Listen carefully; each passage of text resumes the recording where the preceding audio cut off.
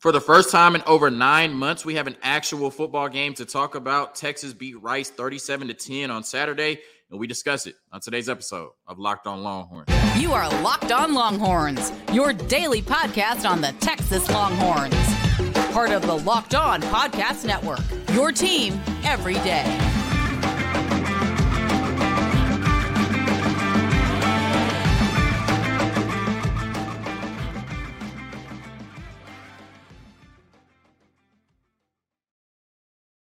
Locked On Longhorns, the show. Jonathan Davis, your host. Today's episode of Locked On Longhorns is brought to you by FanDuel Sportsbook, the official sportsbook of Locked On. Make every moment more. Visit FanDuel.com/Locked On today to get started. And on today's episode of Locked On Longhorns, I'm discussing 10 things that I liked, from the Texas game against Rice on Saturday. On tomorrow's episode, or Tuesday's episode, we'll talk about the concerns and some things that need to be cleaned up before we head to Tuscaloosa to play Alabama. And in the last segment, giving you an update, your Big 12 roundup, an update on all the teams in the Big 12 not named Texas from your least favorite conference. I guess all of that and more on today's episode of Locked On Longhorns, part of the Locked On Podcast Network, your team every day. Like I said, it's been a long offseason, over 9 months since we talked about the Texas and Washington game, but we actually have the space now to talk about a football game. Texas beating Rice on Saturday by 27 points.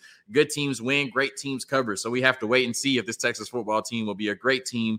They did not cover against Rice. But before I talk about the 10 things that I liked from their performance on Saturday, I want to share a proud professional moment that happened for me last week. I caught it about a week late, but thankfully I caught it nonetheless. During the basketball season, I never followed the Texas basketball page on Twitter, the men's Texas basketball page on Twitter, but I would see all of their content, right? Because I would go to their page a lot, and I was just following them really closely, especially during the Elite Eight run. But since the offseason, I didn't follow them, right? So the algorithm stopped putting all of their stuff on my timeline. And so I was bored at work last week, and I was like, let me go check out the Texas men's basketball Twitter page and see what content they posted. And I'm scrolling through, and I find a hype video on Rodney Terry that was posted on the 23rd. I'm looking at this on the 31st. And about 15 seconds into the video, I hear my voice. And I go, what? And so I rewind it and watch it again. And 15 seconds in again, I hear my voice. And I realized that the University of Texas and the Texas men's basketball team, their official content creators, right, cut audio from Locked On Longhorns from my podcast and put it on their official content on their Instagram, Twitter, and wherever else they put it, right? So it pays to talk nice about Rodney Terry on the podcast. But it was just a super cool moment to hear my voice in official University of Texas content, for audio to be cut from my podcast to be put into official, Texas basketball content. I was just over the moon. My family and friends were really excited. I put it on Instagram and Twitter and got a lot of love. So like I said, just a proud professional moment for me. And I'm thankful for all of the support, right? I don't know if that would be possible without all of the support I've gotten. And hopefully my voice is in more content in the future. But that was just a super cool moment for me, and wanted to share it with everybody that supports me on the show. All right, now we'll talk about the football game. I had to talk about me for a little bit. 10 things I liked on Saturday. The first thing is the defensive line play was amazing. And I think when you play a team like Rice, you just have to physically overwhelm them, right? You are better than them. You are bigger, faster, and stronger than them. You have better athletes. It should show up on the field. You should step on the field and dominate a team like Rice. And I know that Rice is better than they've been in previous years. They have a 5-star in JT Daniels at quarterback, but Rice should not be able to compete on the same field as the University of Texas. That's just the reality, right? And I felt like the only unit that just physically overwhelmed the opposition in Rice on Saturday was the defensive line unit. And we've heard all offseason that the defensive line might be the best unit on this football team currently. After 1 week, I'll have to say they definitely validated that, right? So Tavondre Sweat might have been the best player on the field. Just his ability to get to the backfield, get to the quarterback, and cause havoc up front. He was a monster. Byron Murphy, Vernon Broughton, Alfred Collins, and Barron Terrell all jumped off my screen as well. And they're going to have a similar performance if Texas has a chance to beat Alabama on Saturday. But the defensive line was amazing. And like I said, I felt like they were the only unit. The defense as a whole was great, but the defensive line, from the first snap that Rice took, you knew that offensive line could not compete on the same field with our defensive line, and they manhandled them for 60 minutes, right? Like I said, the defensive line play was amazing. Shout out to Tavondre Sweat and all of those boys. They jumped off my screen for 60 minutes on Saturday. The second thing that I liked was the play of Xavier Worthy, right? And we know that last year was a down year, but we expected him to be a lot better this season. We expected the offense to be a lot better, this season as a whole. And I love, Xavier Worthy coming off a down year talking about how he had to be better, right? As a leader, he had to be better mentally, spiritually and physically, and he had to mature, right? And, he had a lot going on, last year, a lot off the field, and then he broke his hand on the field, right? So naturally, you wouldn't see the best version of Xavier Worthy, but I expect we'll see that in 2023. And I think Xavier Worthy is just unguardable in true one-on-one coverage because of his speed and his explosiveness. A lot of times, you'll see a safety over the top, or you'll see him, somewhat being bracketed. But when he's in true one-on-one coverage, he's unguardable, right? If you try to cover him at the line of scrimmage, you don't get a good press on him. Of course, he's going to run past you.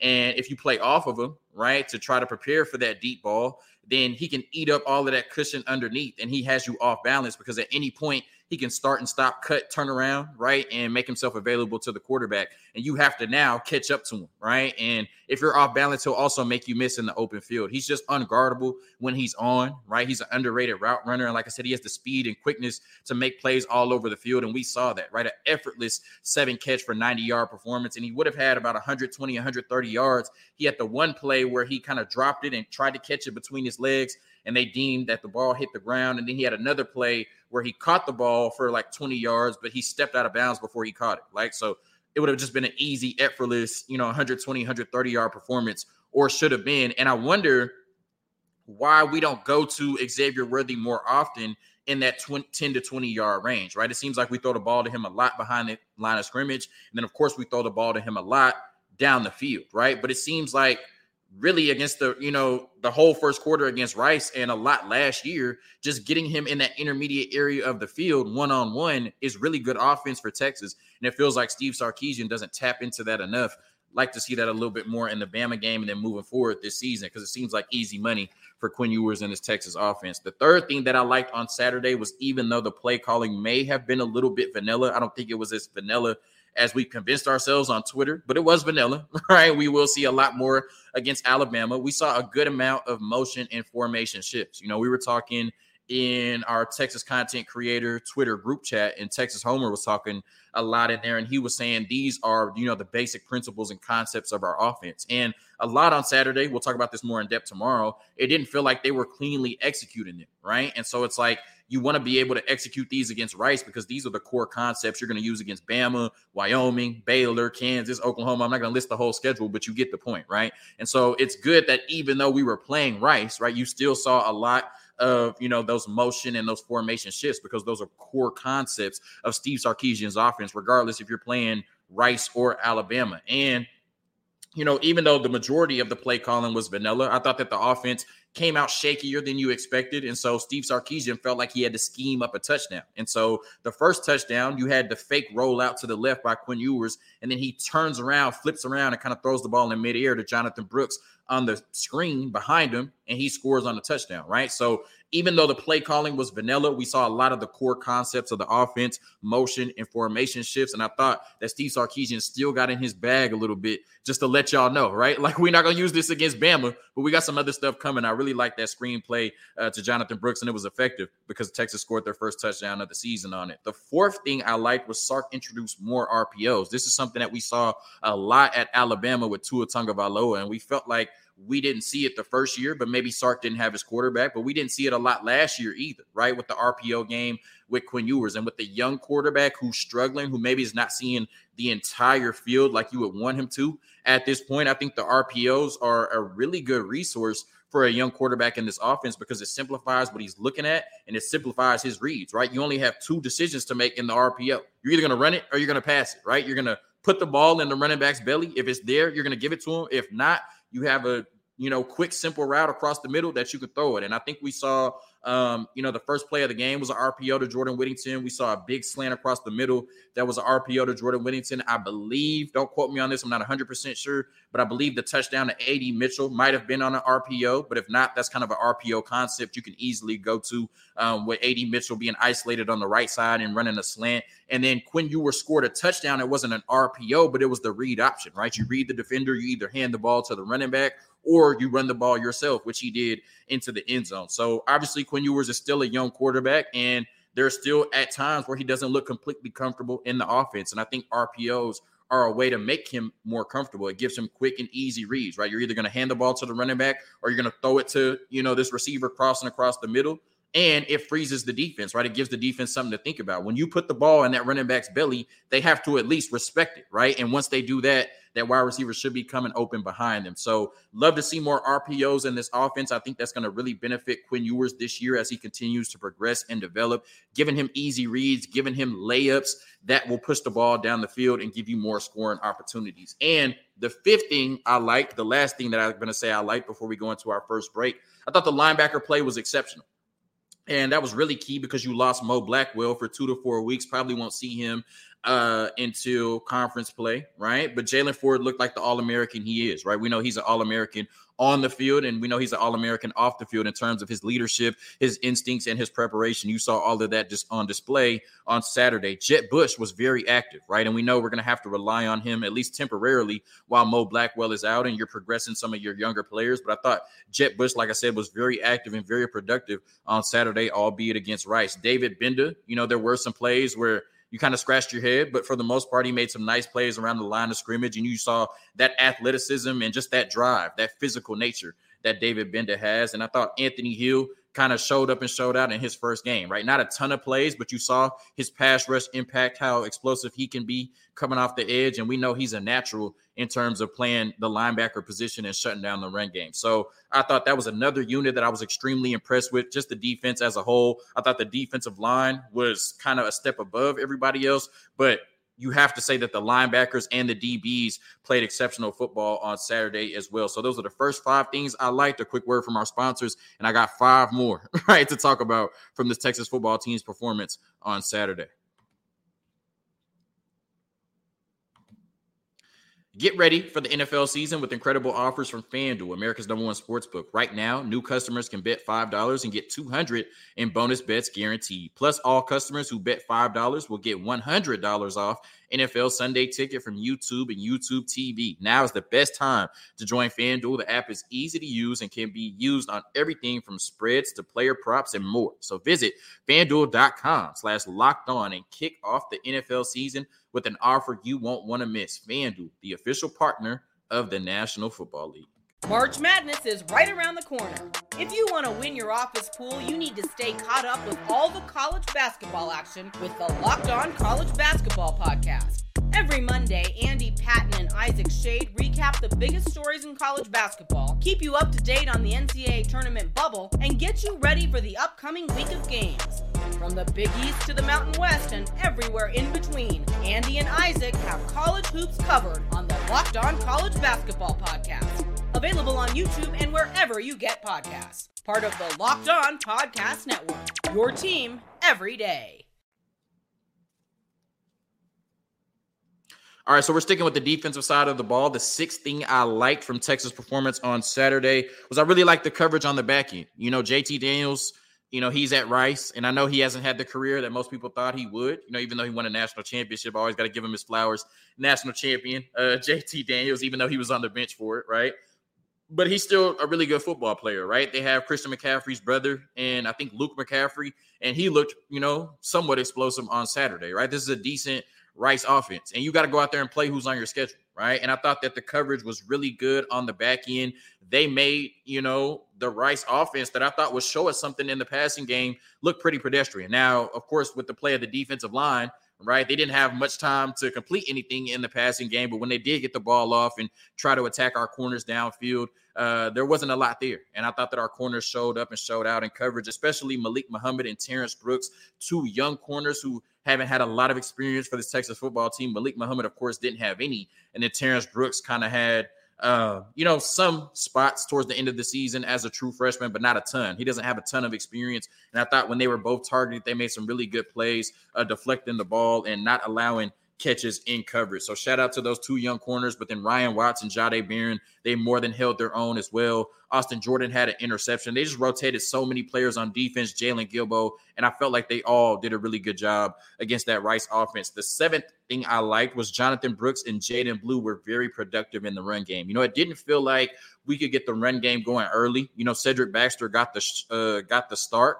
against Rice. I almost said something crazy. Cedric Baxter got the start against Rice, and I know that was surprising to a lot of people. A lot of people felt like Jonathan Brooks was up next, and for the most part, based on what I saw on Saturday, I still think that Jonathan Brooks should be the starting running back for this football team. Now, Cedric Baxter did have the longest run of the day, going for 32 yards on the run that he hurt himself on. But on his other 4 carries, he only went for 6 yards. And it just didn't look like he was running behind his blockers well. Maybe they weren't blocking well for Cedric Baxter. And he was still running really high, right? Didn't look like he was getting low and underneath his pads. And those are things you have to learn as a college running back. Those are things you can get away with when you're the best player on the field in high school, but not so much in college, right? So, hopefully, I'm knocking on wood.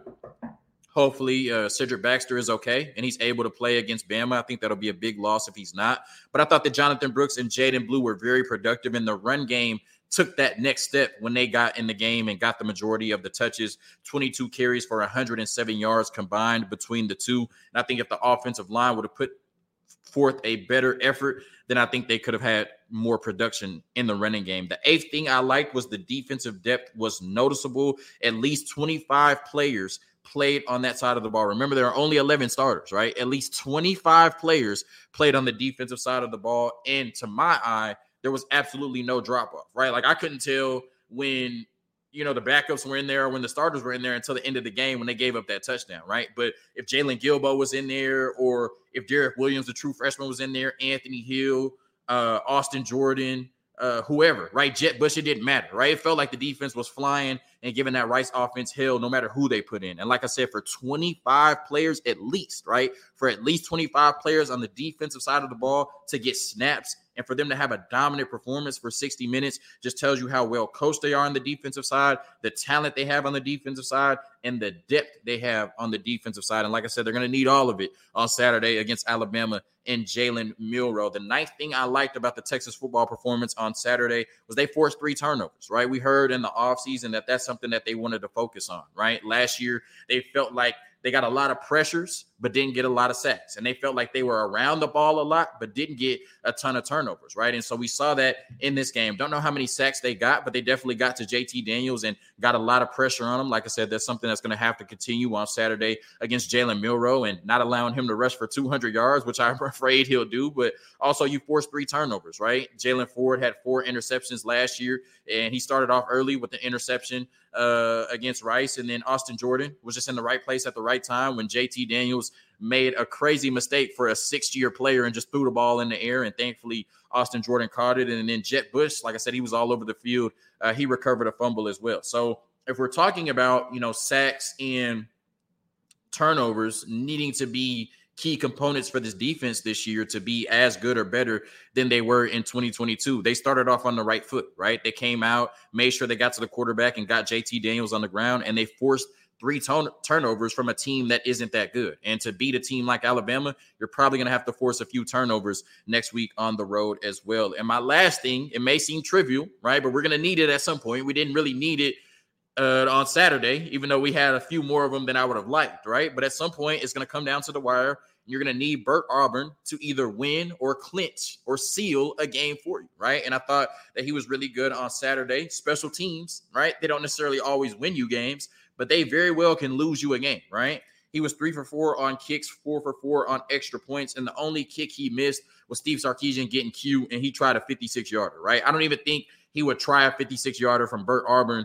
unless it was to win a game, right? Like if it was to clinch a game or anything like that, he might just punt it, right? I don't know if Burt Auburn has 56-yard range. There are kickers in the NFL that don't have 56-yard range, but outside of that kick, he was perfect. And like I said, you're not going to blow out everybody that you played this year, right? If anything, the Rice game on Saturday should have evidenced that when we were in a dogfight with Rice for the whole first half, right? So you're going to need Burt Auburn to come in clutch and probably win some games for you this year, if not steal some games for you this year. And he looked really good on Saturday. Like I said, going 3 for 4 on kicks outside of the 56-yarder and 4 for 4 on extra points. So tomorrow I will have some concerns. I know it wasn't all Kool-Aid. I know Texas wasn't the most impressive team in the world against Rice, and we'll talk about that tomorrow. But the first time that we talk about football, an actual football game in over 9 months, I had to drink some Kool-Aid. We're back. Like football, not Texas, but we're back, right? And there were 10 things that I really liked, on Saturday. I might have 15 that I didn't like tomorrow, though. A quick word from our sponsors, and then our Big 12 roundup telling you what happened to the other teams in your least favorite conference over the weekend.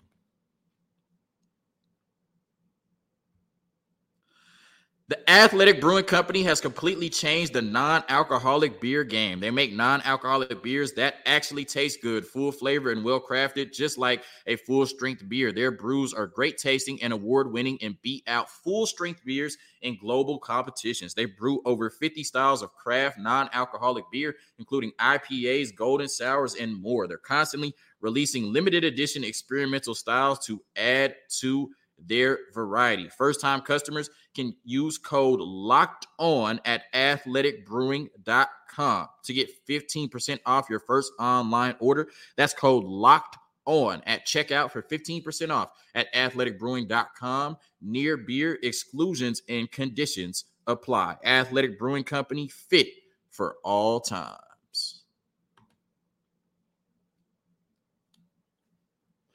All right, here goes nothing. The Big 12 roundup from over the weekend. You know what Texas did, beating Rice 37-10, but you may not have had the opportunity to see what else happened in your least favorite conference, the Big 12. So we're going to start with Texas Tech, who, Brett Yormark was hyping up the Brett Yormark Bowl, and they were big and mighty, and everything runs through Lubbock. And, of course, they lose to Wyoming the first game of the season. Look, I'm not going to take this opportunity to clown Texas Tech based on what Brett Yormark did last week. Joey McGuire has talked all this trash about Texas only winning Olympic sports. And what did he say last year during the game? We knew if we punched them in the mouth, eventually they would fold. Like, all that trash talking is cool. You know what I'm saying? And they lived up to it last year. They beat Texas. They beat Oklahoma. I think they beat Ole Miss in their bowl game, right? So he backed up all of the trash talk. But like Shannon Sharp says, you have to update your resume. And what you did in 2022 does not mean anything in 2023. And it looks like the Texas Tech football team was still hungover from 2022 because in their first game in a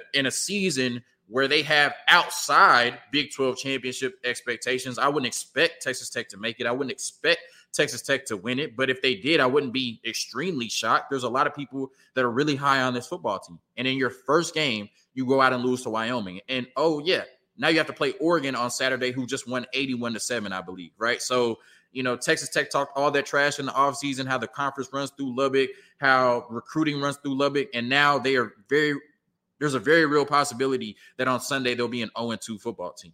Wyoming. They lost to Wyoming. Update your resume, Texas Tech.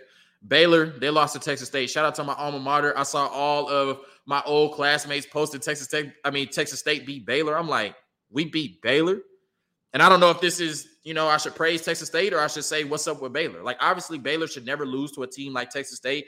Texas State does have a new coach. They did bring in like 40 new transfers. So this is a completely different team, right? And this looks like there is going to be a team that's for real, right? And dominating the conference they're in. I believe the Sun Belt, right? I went to Texas State. I don't even know. That's how bad they were in football when I was there. But still, as improved as they are, as competent as they might be now, Baylor should not be losing to a team in Texas State. And this just gives me all the confidence in the world that Texas is going to beat Baylor pretty bad when we play them in 3 weeks. If we get our shit together, let me knock on wood. Colorado and TCU, I'm not going to clown TCU like everybody else is. It's clear that Colorado is just a good football team, right? And it's clear that Colorado had no business being 21-point underdogs by the time this game kicked off, right? TCU lost a lot of talent, and I think they're still going to be a really good football team. They still put up 42 points, and their quarterback, Chandler Morris, was not even on the same level as Shadir Sanders. They missed like 2 field goals, had multiple turnovers. So I think this is a game, even with how well Colorado played, TCU should have won, right? But their quarterback just could not match what Shadir Sanders did. I think if they have Max Duggan, they easily win this game. Or maybe not easily, but like at least by 10 points, right? So I think TCU will still be good. I still think they'll go 8-4, maybe 9-3 this year, 7-5 on the low end. But I think this is a game where we should give Colorado credit. We should give Coach Prime, Travis Hunter, Shadir Sanders, and the rest of that roster credit rather than trying to criticize or clown TCU. TCU is a really good team, but on Saturday, Colorado was just a little bit better, right? Sometimes it happens like that. That's why you let the pads do the talking, Joey McGuire. Houston, I thought this was a really good win, beating a very formidable UTSA team that brought back a lot of talent from last year. This was the same UTSA team that was up 17-7 on Texas, right? And a lot of people have picked Houston to be one of the down teams in the Big 12. People have picked Houston to be worse than West Virginia this year, which is crazy to me, but whatever. I have a lot of faith in Houston. I live in Houston, so maybe I'm a little bit biased. And I thought they got a good win. They were home underdogs to UTSA, but won by 3 points. So, that's a good win for them. Oklahoma probably was the most impressive team in the Big 12. I'm not ashamed to say it. They beat Arkansas State 73-0. I know Arkansas State is not a team to write home about, but they were impressive, right? They scored 73 points, and I don't care who you're playing. If you can hold a team scoreless for 60 minutes, that's impressive for me.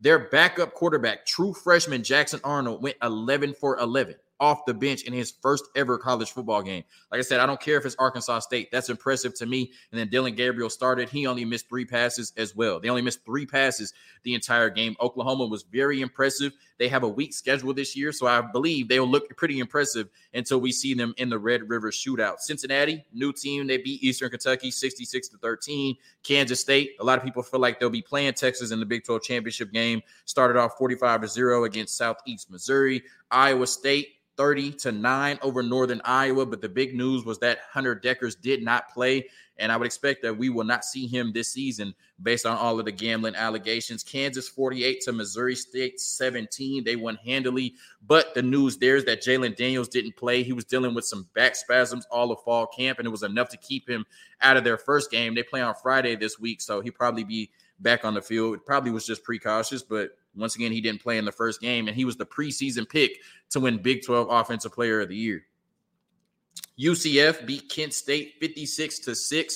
This was one of the first games on Thursday. They look really impressive, and their quarterback plays baseball. So you're just pulling on my heartstrings, right? I'm rooting for him for sure. I didn't write the rest down. I know BYU beat somebody 14-0. Kyle Umlang picked BYU to beat Texas. Not if they can only score 14 points in their non-conference schedule. Oklahoma State won, but they weren't impressive. And then West Virginia just sucks, right? I mean, you know what I'm saying? I hate to be mean. West Virginia just sucks, but they did play a really good Penn State team, and I think they lost by 21. So that is your Big 12 roundup, everything that happened in your least favorite conference that you didn't get enough time to check out. Like I said, Oklahoma was probably the most impressive team in the conference over the weekend, but we know in the long haul, it'll be your favorite football team hoisting that trophy in December if they get their shit together. Thank you for tuning in to another episode of Locked On Longhorns, part of the Locked On Podcast Network, your team every day. Like I said, the Kool-Aid came today. I'll be a little bit more pessimistic tomorrow. Hook 'em. Peace.